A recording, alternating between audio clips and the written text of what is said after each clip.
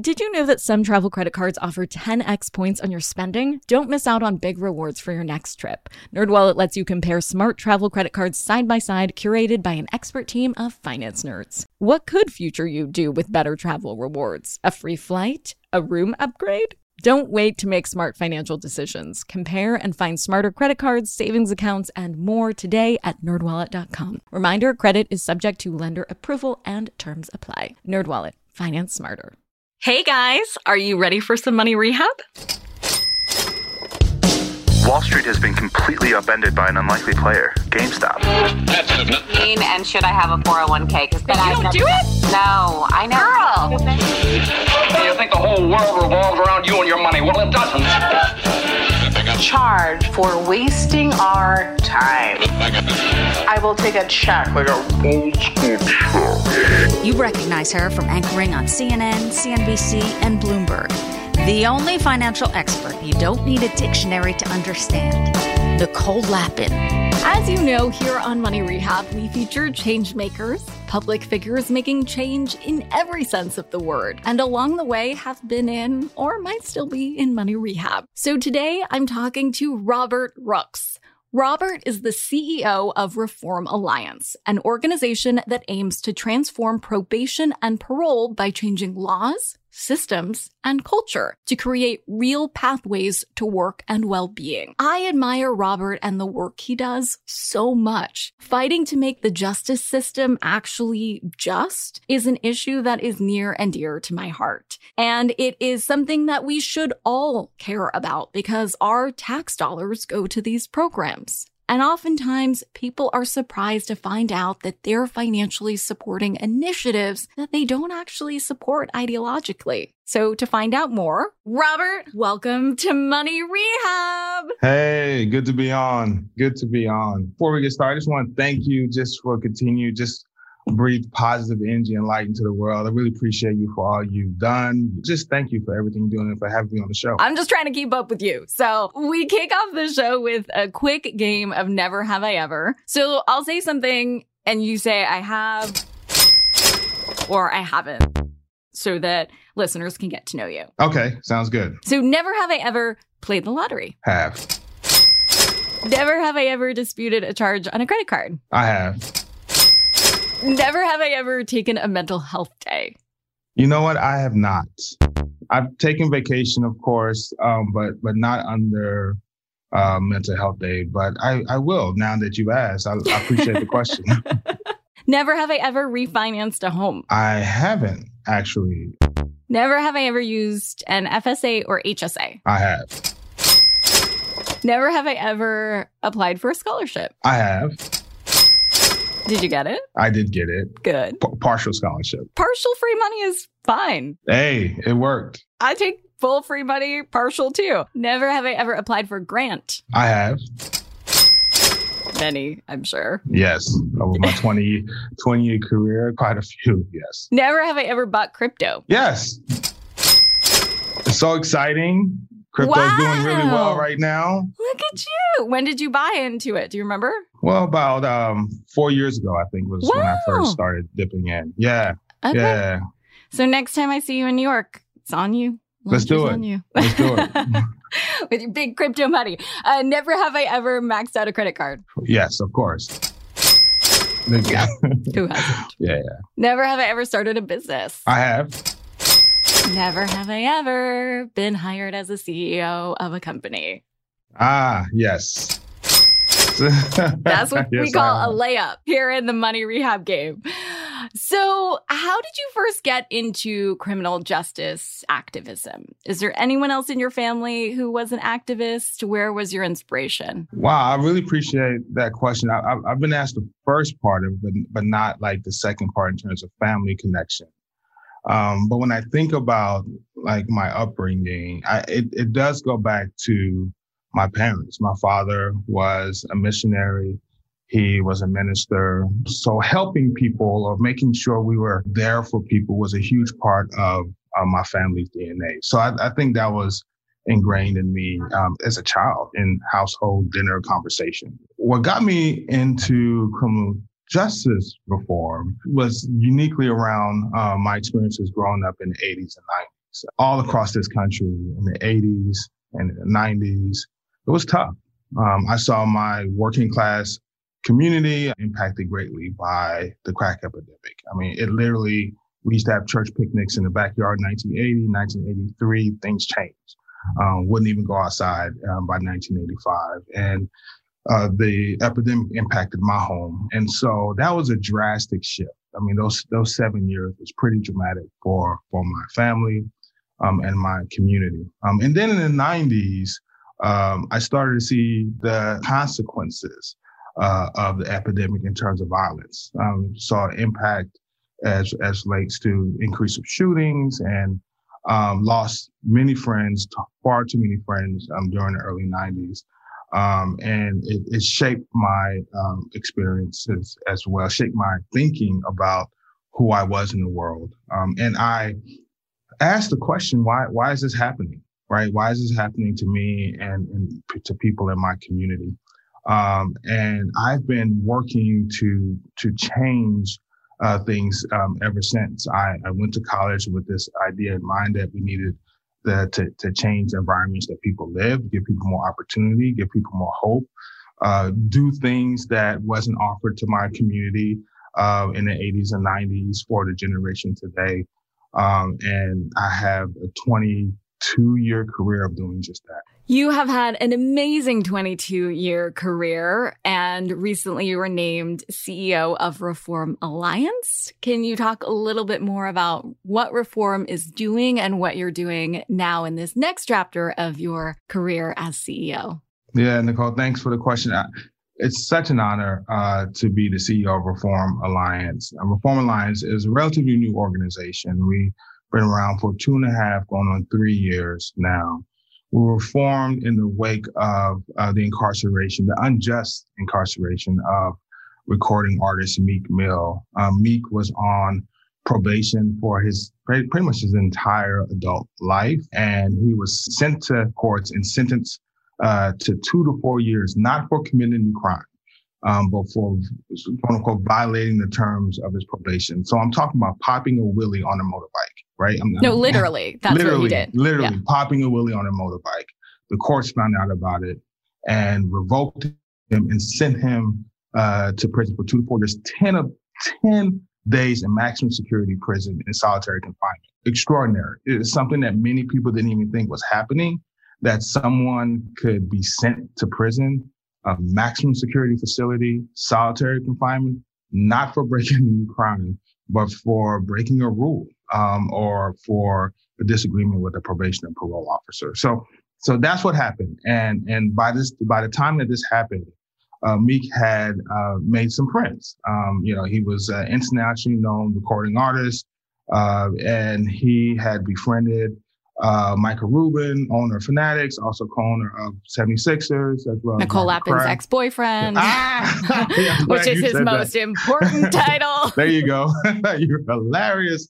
But yeah, so, Mike, Robert Kraft, owner of the Patriots, Jay-Z, and others kind of pull their resources together and say, you know what, this happened to Meek. We're going to make sure it's not happening to millions. And that's how Reform was founded. So our goal as an organization is to transform the probation and parole system to ensure that probation parole is a springboard to success and connection to community, not a trapdoor to failure like it was for me. Yeah, it's so upsetting. Can you explain, though, with this issue for Meek, how parole works for people who don't know and some of the issues that you guys are now actively trying to change? Yeah, probation and parole are really technical terms, right?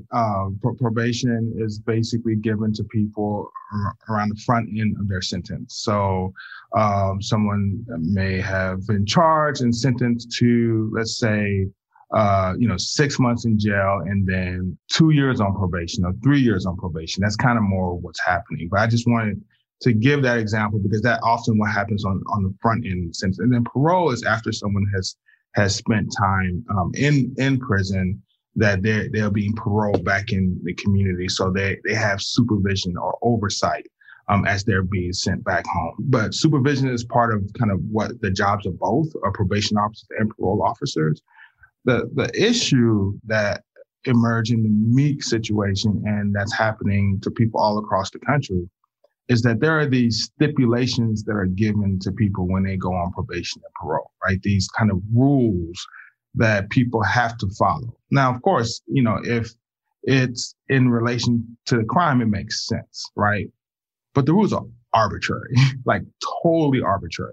So someone may have, committed, a crime that has something to do with their addiction, right?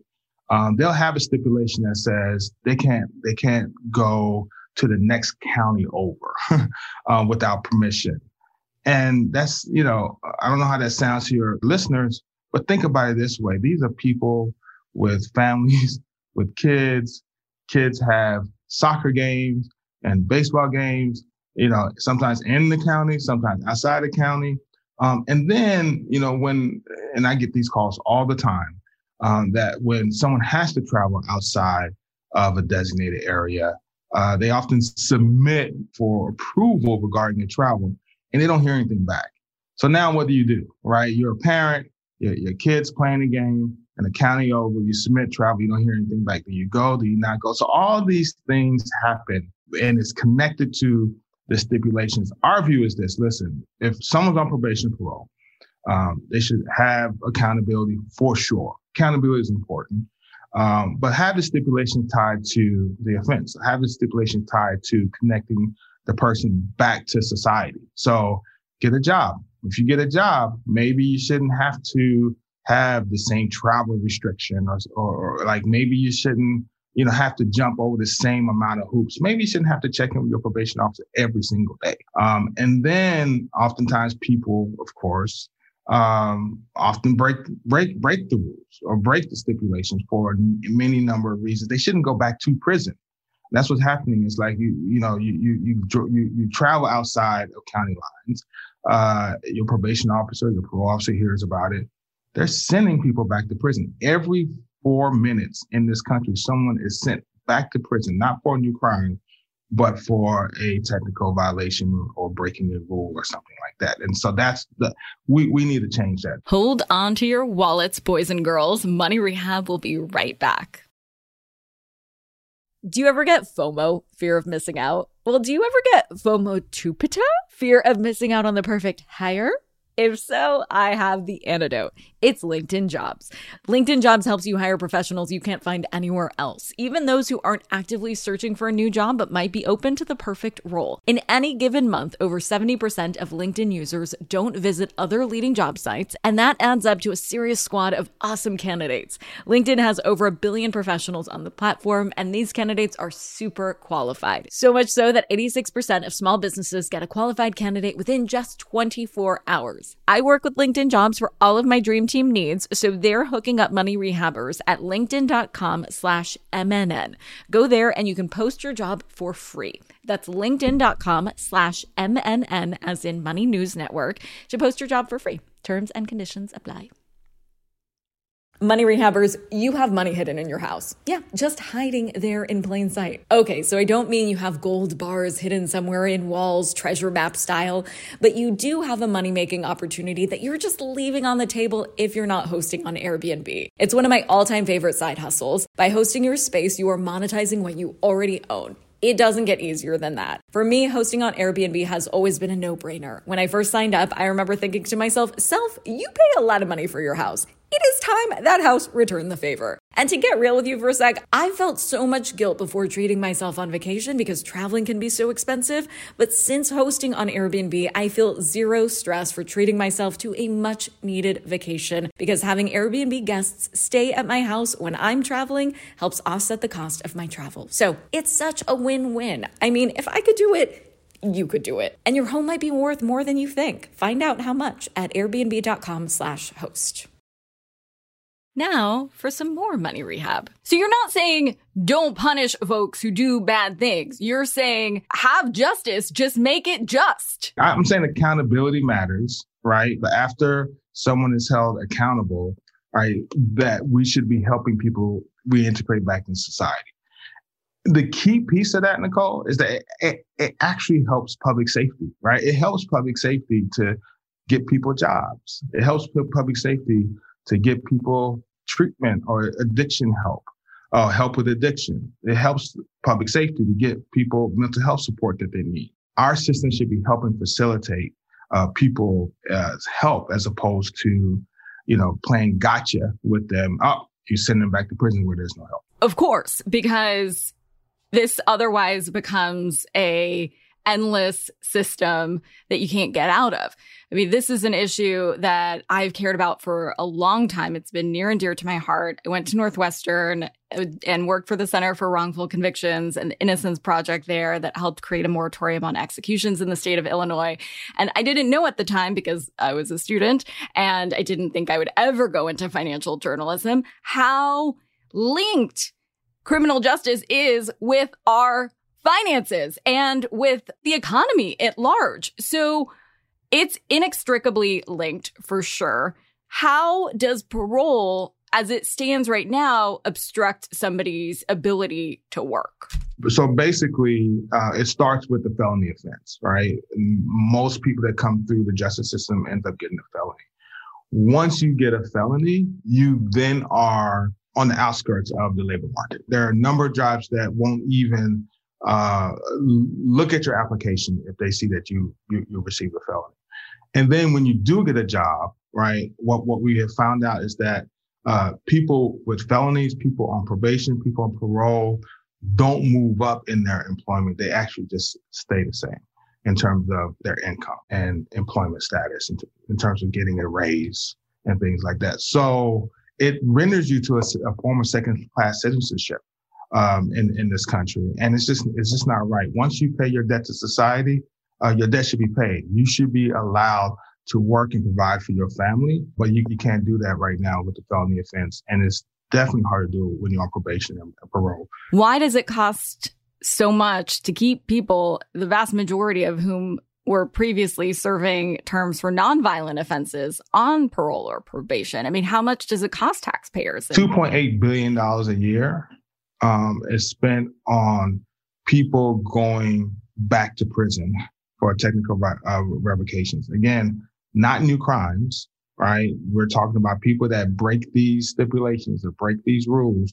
They end up being sent back to prison or jail, costing taxpayers $2.8 billion a year. What could we do with that, right? Talk about so many things. Talk about money rehab, right? The country needs a money rehab, right? We need to think about ways to invest our dollars better. And there's a public safety benefit for this. If we invest more in schools, we invest more in mental health and substance abuse support and treatment for people. We invest more in reentry programs. Like, we know what we need, right? I mean, folks like me that's been in this field for 22, 23 years, we see what works, right? There are programs out there that hire people that were formerly involved in gangs that are now kind of leaders in their community, and they're going door to door to help connect people to services. We know what works. We need to invest in those things, but we are in this endless cycle of investing in a system that hasn't proven to work, and we're not getting the public safety benefit for it. For today's tip, you can take straight to the bank. If you've been inspired by Robert's work and want to learn more or do more, head to reformalliance.com/actions. I also put the link in the show notes. Money Rehab is a production of iHeartRadio. I'm your host, Nicole Lappin. Our producers are Morgan Lavoie and Mike Coscarelli. Executive producers are Nikki Etor and Will Pearson. Our mascots are Penny and Mimsy. Huge thanks to OG Money Rehab team Michelle Lands for her development work, Catherine Law for her production and writing magic, and Brandon Dicker for his editing, engineering, and sound design. And as always, thanks to you for finally investing in yourself so that you can get it together and get it all.